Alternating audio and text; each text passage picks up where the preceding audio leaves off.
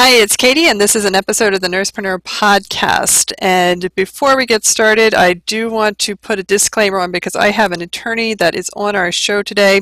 And even if she says something that sounds exactly like it's pertinent to you, you need to get your own attorney advice.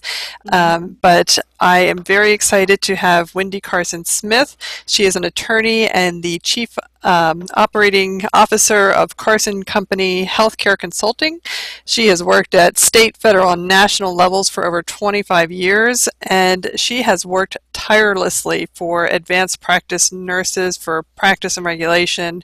She has written way too many articles to name. She's been part of the American Nurses Association, Nurse Practitioners, NP, World News, AJN, written chapters in all kinds of books, and she is a non-nurse recognized for advocacy in APN issues. And I have to say, I don't like the word non-nurse. You are an honorary nurse, and has also started the Let's Talk podcast. Wendy, I always forget that you're not a nurse because you've done so much for nurses, and I always think that you are a nurse. But how did you get so involved with nurses, and how did this all get started? Well, it started with my Aunt Benny. My Aunt Benny is an LPN, a lifelong LPN. She and Miss Ida May. And Miss Ida May was my neighbor who was an RN.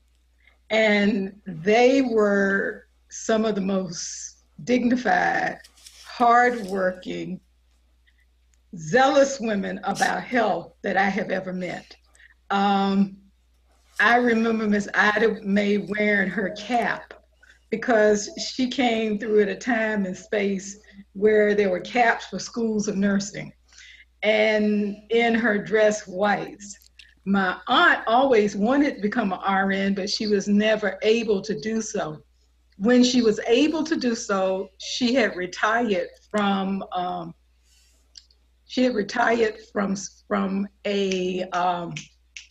her job as a psychiatric nurse assistant, and she was a little too old. So those were my inspirations, that wonderful, beautiful white, that wonderful approach to work. They were diligent. These ladies did not play.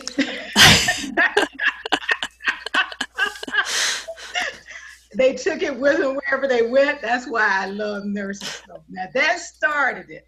Now, what pushed it through with the advanced practice nurses was that I was working for a council member, and that council member had legislation in place to address barriers to practice.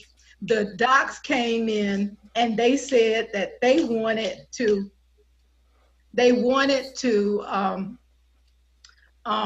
change the collaboration requirements.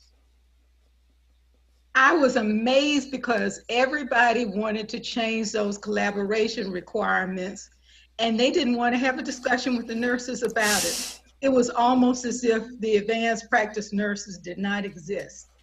And I saw it as a very feminist issue of power. I continue to see it as a power issue. And that is why I work so very hard, because the inequities that exist between advanced practice nurses and physicians are absolutely crazy, given their reliance upon nurses and advanced practice nurses for their work. I don't understand it, I don't respect it, and I think that it is terribly insulting. So now that's my story. I can get up on the rooftop and yell because I just don't like it. And we really appreciate all the work that you've done for advanced practice nurses as well. I mean, that's amazing. Have you always had your own business? Have you always run your own business? No, I have not. As a matter of fact, I started this after I left the Nurses Association, in part because my father had Alzheimer's and dementia, and I wanted to be accessible to help my mother with him. So, like a whole lot of baby boomers, I went back and forth for approximately 10 years helping my mother take care of my father, as did my brother. We alternated months that we would go home, and we provided her with additional support. But that was the genesis for me setting up my own business. So your background with nurses gave you kind of that the concept of what your business would be. So you do healthcare consulting, right? I But do healthcare consulting primarily for nurses. I ended up backhanded running into the home health industry. I think my friends thought that it would be a good match with me going back and forth. And it has been, frankly. I like working with those in the home health industry. I think there's a lot of work that needs to be done within that industry. And I am actively working on both the policy side as well as on the practical implementation side associated with that. That's how I got into that. But I still lobby for nurses. I'm actually working with the Virginia Council of Nurse Practitioners, and I've been down there almost 2 years working with them on their legislation. We got through a version of full practice authority. And now what we are doing is that we are trying to set everything in place, because within 2 years, they're supposed to review the legislation and determine whether or not all nurses can have full practice authority. Right now, what they have in place is nurses who have been practicing for at least 5 years will be able to have full practice authority. that's awesome. That's they're so lucky to have you helping them with that. Um, so in terms of nurse practitioners starting businesses or even nurses in general, like what do you think the landscape is like for that? Do you think it's a good time for them to do it, or what is kind of the pros and cons for nurses to start a business? Well, I've always thought that with the passage of the Affordable Care Act, it gave us a beautiful platform for nurses to go into business. I think now with there's some questions out there in the universe about the Affordable Care Act, which again limit reimbursement. And I am more concerned about nurses getting full pay for their services than this is awful, I call it the measly 85%. Yes. And so we need to look at and affirmatively address that issue of 85% versus 100% before nurses head out into practice for themselves. I think it is a noble gesture to go into practice for yourself. But a lot of times, doctors will frame advanced practice nurses as a cheap alternative. The alternative should neither be considered cheap, but instead should be considered quality because of the way advanced practice nurses practice. And I want that highlighted. And I don't want us to say, oh, well, I can do it for that 85%, just to get that 85%. Even though I have had some friends who have become quite wealthy and quite successful off of that 85%. That is not the point. The point is you should get paid for the services that you provide. And those services are worth 100% reimbursement, because even at 100% reimbursement, with the way advanced practice nurses or nurse practitioners practice, you tend to be less expensive because you are more comprehensive in terms of the care. That overall assessment is done very differently from a physician assessment. The follow-up that comes up is much more comprehensive. And then there are things that you teach the family that don't require additional reimbursement, that docs don't take the time to do. So I think it's a beautiful model of care provided, but we need to make sure it is valued properly. Right, absolutely. And, I love that, because I remember really being told that the 80, you get told that you get paid at 85%, and it does kind of make you almost feel like you're only doing 85% of the job, like you are somehow lesser than what the physician's doing. And it's been a mindset change for nurse practitioners. So, really appreciate that you're advocating for that 100%, and also having nurses believe that they're worth that 100% valuation to get paid, because that's really important too. When the Affordable Care Act has a provision in it that provides that non-physician practitioners should not be discriminated against. I hate that term, non-physician practitioner. So please forgive me for using it, but I want to cover the wide swath, the acupuncturists, the chiropractors, as well as, I'm not saying non-nursing. I want to cover that wide swath of people are not supposed to be discriminated against in the credentialing process, nor are they to be discriminated against in any insurance plan that provides care consistent with the Affordable Care Act. A lot of chiropractors and acupuncturists have used these provisions to address the credentialing process. I'm doing something similar in Virginia for nurse practitioners. And I think that we need to sit down and strategically plan where we do it and how we do it. But it's totally about that 100% as opposed to that 85%, because we need our money too.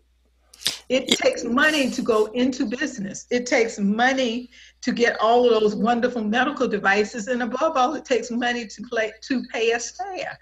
Right. It'd be wonderful if we got all that stuff for 85% of the cost. Exactly.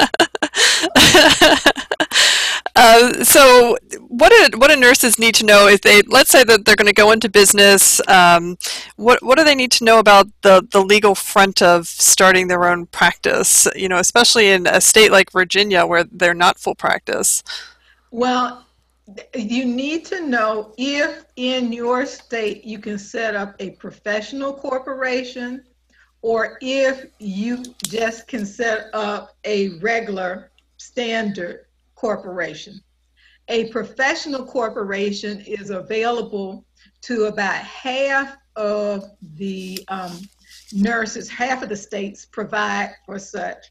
And in doing so, you can develop relationships with physicians and other healthcare providers and actually share costs and expenses with them. It allows you to set up that truly interdisciplinary practice that you might want to set up, but you might be otherwise prohibited from doing so. And my thing is that if the doctors can set it up in your state, you should be able to petition the Board of Nursing to be able to do something similar in your state so that they can talk to the Board of Medicine about it. Because in some states, the physicians have put in place rules that will not allow for the physician to enter into a practice arrangement, but for being a collaborator or a supervisor. Right. Yeah, I ran into that because when I originally set up one of my companies and I went through to get it incorporated, I was told to make it a PLLC, the professional LLC. But then when it went to the state, they're like, no, you don't qualify. That you can't be a PLLC. It just is an LLC. So it was that whole thing was very confusing, and I wasn't sure like what the benefit of a PLLC over an LLC would be. Well, the thing is, if you sell your practice, sometimes you could sell it to another provider if you are a PLLC and you get a better value for it. Sometimes they allow for the division of shares. It depends upon how it is structured in that particular state, because every state is different with their rules. But that is the next, to me, is the next frontier for us to look at, because those laws were written prior to the Practice Acts. And so the Practice Acts trump them because the last law on the books is the one that provides the precedent. We need to go back and look at those laws as well and update those laws. There's a group called the National Commission of Uniform State Laws. The National Commission of Uniform State Laws has developed an omnibus corporations law, which has provisions in it related to the professional corporation. And at first, they were very physician oriented. I started lobbying them on my own without pay a long time ago about changing those laws as well, because I knew that if they had a model act in place, which was not non-discriminatory, it would lead the way.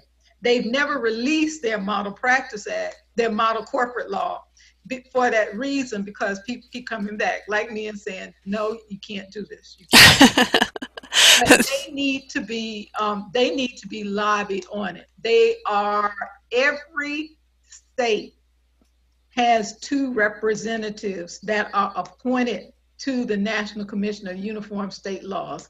They typically are lawyers who are appointed to the commission. Find out who in your state is appointed, and let's do a little backhanded lobbying. I am a person who uses non-traditional ways of approaching the law to address issues of practice. And I have done that all of my professional career. It's not been so much that they are non-traditional as it has been using the full scope of what is available to me. I know administrative law well, and I understand organization practices.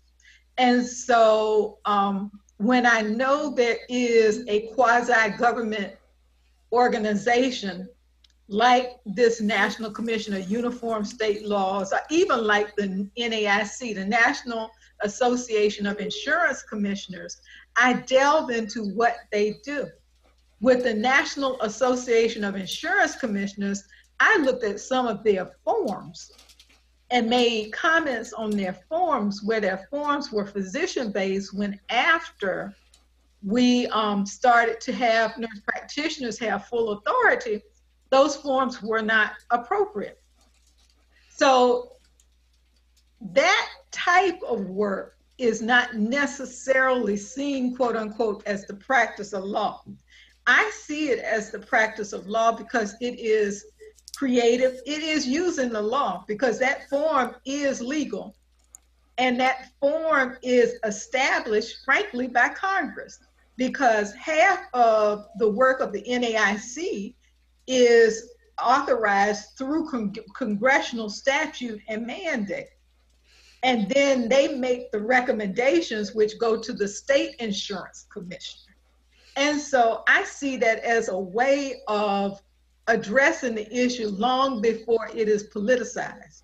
Because back in the day, once it got politicized, it was very hard to get anything out of anybody because the docs and medical society were at the fore. Mm-hmm.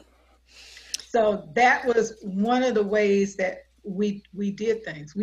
I would go and look beyond what was there in our face and look at exactly what it is we wanted to do. Same thing with the National Practitioner Data Bank and the HIPT Data Bank. I'm still fighting that battle about separating out the nurse practitioners and the nurse anesthetists and teasing everything out. But I made it a issue in all of their work because I told them we could not get the proper data from them. And I still think that that's one of the places we need to go. The VA has its own adverse incident data bank, and they track physician data, but they just started tracking nurse practitioner data. Really? We need to make them, once again, more aware. those are the differences in what I do constitute what someone else might do. And I think that's what makes me a better healthcare provider, healthcare attorney, and nurse attorney, is because I look beyond and look at the ways we can get things done. It's very much a nursing model. You know that. Yeah. Nurses do not stand on a whole lot of protocol. And they go back and look at what is ailing you and what's causing it, and let us get to the root cause. It's a root cause analysis. That's all it is. It's going back to the essence of it and figuring out what it is we need to do. So how can nurses help you do what you're doing, or how can we help ourselves in this arena? Because I mean, it sounds complicated, but at the same time, maybe it's not. Well, it all depends. When there is a rule making and we say, come out and support the rulemaking, come out and support it. You know, back in the 90s, and I hate talking about this stuff because it dates me, but in the 90s, when we went to the DEA and we got registration, the only way we were able to get it is that we had over 2,000 nurses and nursing organizations come out and write comments. And we were telling them to follow the states in terms of whether the state had full authority. Because, you know, back then they wanted to do a licensure where they appended your number to a physician number. Oh. Yes, that is exactly what I said. That's what you made the face that I made when I first read the rules. I said, this is not going to happen, because I knew where we were going. And I knew that if we let this happen, we would be forever. And I use the generic we. This is when I'm Wendy Nurse. We would be forever caught up with the docs in a mandated collaborative relationship. And I said, if nothing else, everybody's got to get on this train with me, pushing, pulling. I don't care. I don't care about the differences in the different organizations. I don't care about their internal politics of nursing. This is a time we had to fight together. And thank God everybody else saw it when I kept, because I was yelling from the roof about this, because I knew that this was where they were going. And it would have been sealed in stone, and we would not have gotten to the place we are today, and it would be no Katie out here being the nursepreneur that I love and I'm so infatuated with. And that would not have happened. You would have been tied to that doctor. And I think it was a seminal moment in feminism as well as in nursing that we were able to get through that. I think that another moment occurred when the VA rules came out, and we were able to push through independent practice at the VA level. When you start to move institutions in that direction, we start to see change within society. I lobbied the FTC for almost 20 years. And I would go back when they would have their healthcare barriers to competition, like every 8 or so years. I started back in the early 90s, and I actually had to take off work, Katie. I was working at ANA, and my nurse attorney was a labor attorney, and she did not appreciate the value of going to the FTC. I actually took a leave day to go down. Your vacation day. Now that's crazy, but that's what I had to do. I had to take a leave day to go down and present testimony on barriers to practice. And I had to say that my testimony was not authorized by my employer. Now, you know how insulting that is, but the thing is, I had someone in the office with me who was not a nurse. She was a labor person, and she didn't understand what I was doing at the time. But I did it because it was more important to me than to wait on the protocol of it. Now, after I did the first set, they didn't put us in their comments that first time.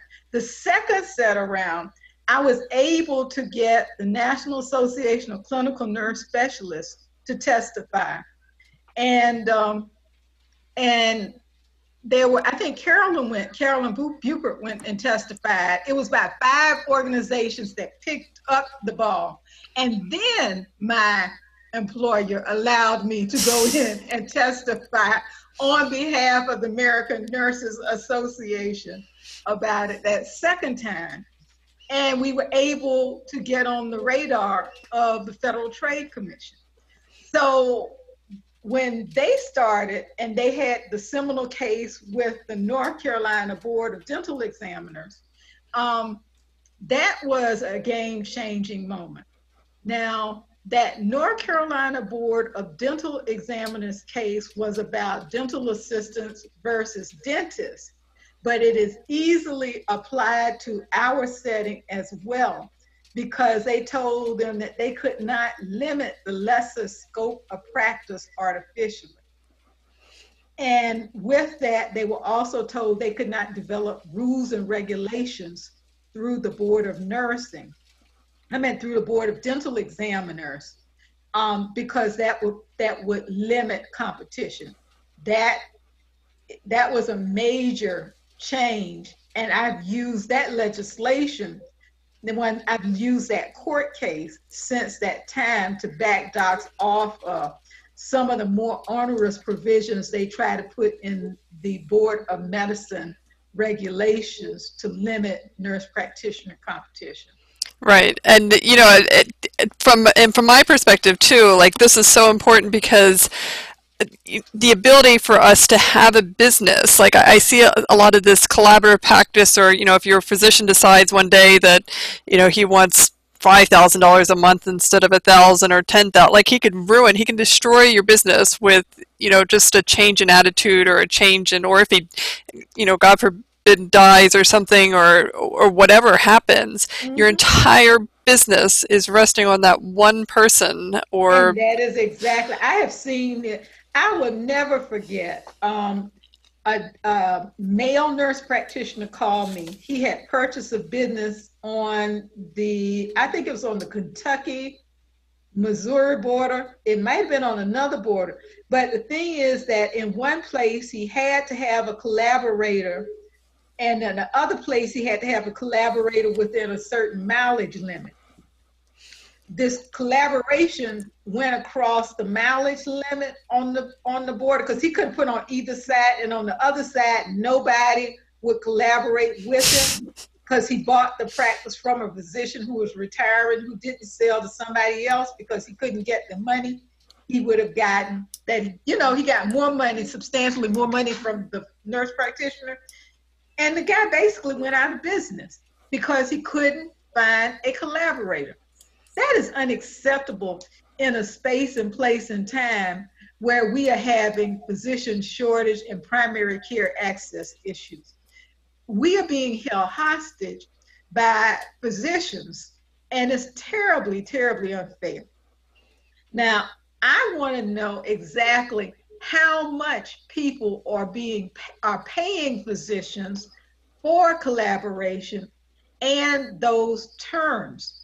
I've sent a letter to American Academy of Nurse Practitioners, yes, AANP, asking if I can do a focus group at their next convention, because it's important to me to try to find out and to do a national study of how much does it actually cost, what are the terms associated with that cost, because nobody really knows. Mm-hmm.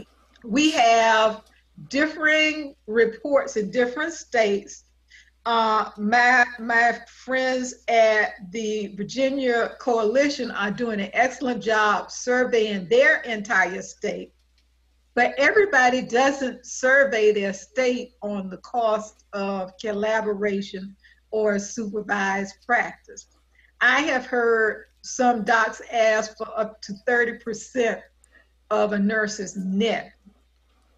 I have also heard that they are trying to mandate that if there's a referral, that referral has to go through them as well, which to me is an anti-kickback and a Stark rule violation.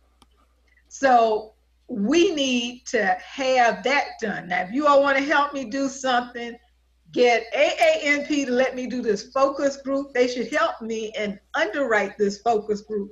But we need to do a national study of it, because it is truly a barrier to practice if you cannot rely on your agreement with a physician to allow you to go into practice. And if your practice is all of a sudden dead one day because that physician wakes up and decides they no longer want to be a collaborating or supervising physician. Right. So not only do you get 85% of the cost of the value of what you're providing, but in that case, that person's paying 30% net. So I mean, what is the point of even being in practice? Like, it's exactly. Yeah. And then too, what happens when that person decides that they don't want to do business with you, and they tell the medical society and they do a boycott, but you can't prove the boycott.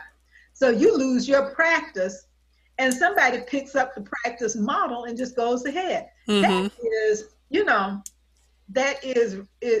I see it as rape, frankly. Mm-hmm. It is not fair. It is inequitable.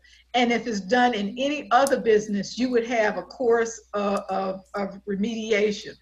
You could go somewhere and complain about it and try to get something done.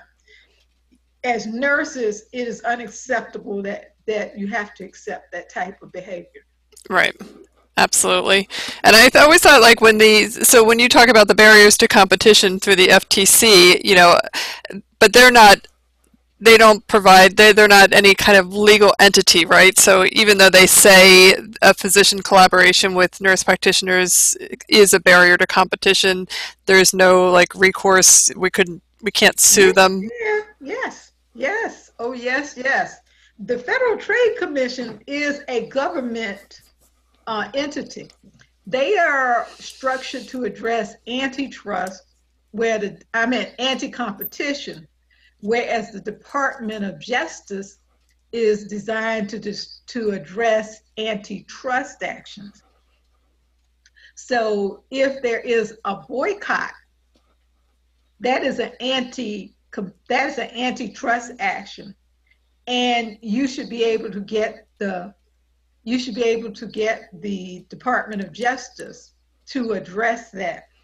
And they may allow your attorney to initiate the action, but if it is done in a way that they feel that it will create a national precedent, they will intervene into that action. The FTC actually, with the North Carolina Board of Dental Commissioners, went to the Supreme Court. And they got a ruling from the Supreme Court that behavior was anti-competitive. A lot of state attorney generals don't want to deal with it, but it is the law of the land, and it can be used around the country.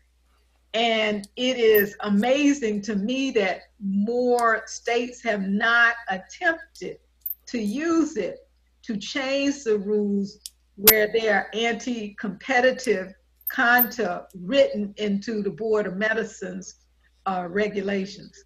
Mm-hmm. So when the Board of Medicine says that there can only be 5 collaborators, there's no reason for that arbitrary number. Mm-hmm. That is something that can be challenged. Yeah, I remember that because I used to work for the Walmart Care Clinics, and we had clinics in South Carolina, and it was the physician could only supervise 3 nurse practitioners, so we had to pay all of these physicians to cover all of our nurse practitioners, mm-hmm. and they each get paid, a certain amount. And it was just like, this is ridiculous. But that's going in South Carolina now. Oh, it is? Okay. Because of this particular opinion, because they went to the FTC. Oh, good for them. Yeah. there are, if you got mileage limits, if they say you can't collaborate beyond 45 miles, that is a barrier to competition. What we are dealing with in Virginia is that they are saying that if you are credentialed through if you are credentialed through a health plan or insurer, you have to be paid through your physician's identifier number and What? cannot use your own identity. I'm just telling you, and cannot use your own identifier number.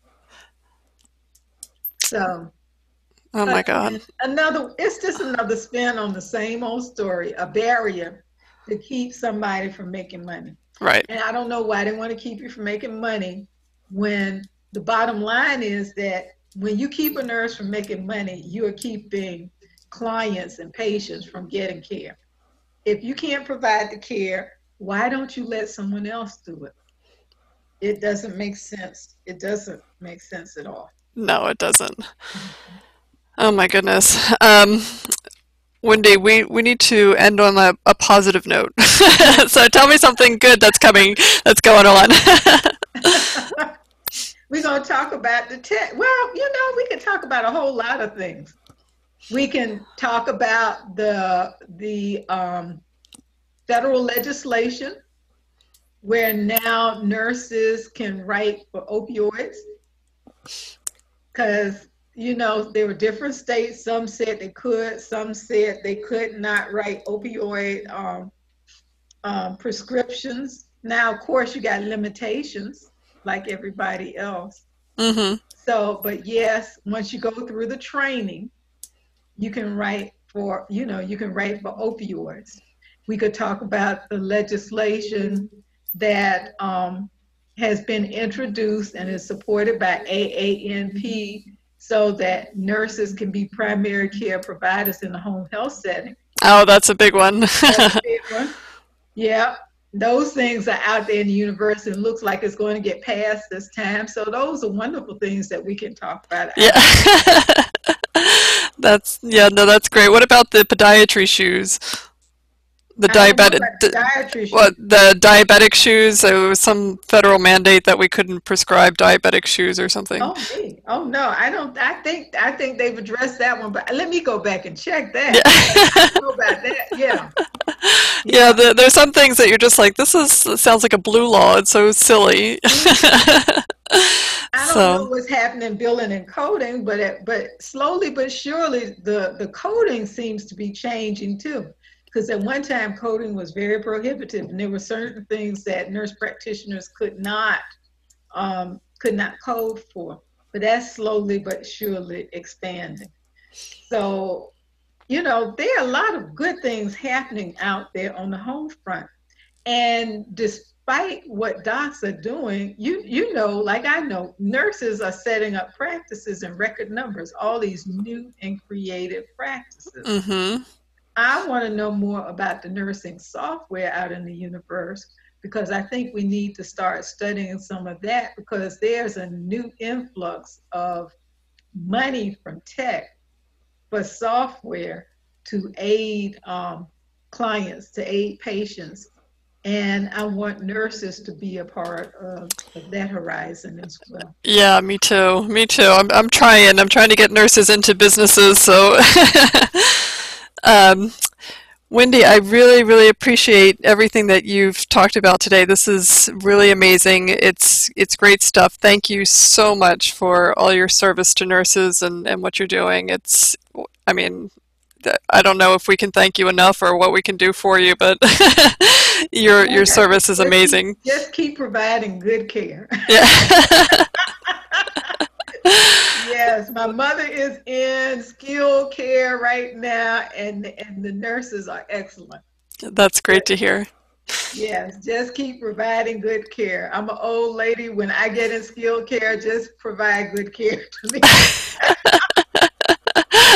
I know you will, regardless. And all like that, that is why I love what I do. Because the thing is that I don't create the standard of care. you do within your community, and it is a very high standard. I don't have to worry about that. So that is what we should all aspire towards. We should hope that the professionals who are working with us are doing their absolute best. And that's why I love what I do. That's why I love working with nurses. All right. Well, thank you so much. Thank you. Have a great day.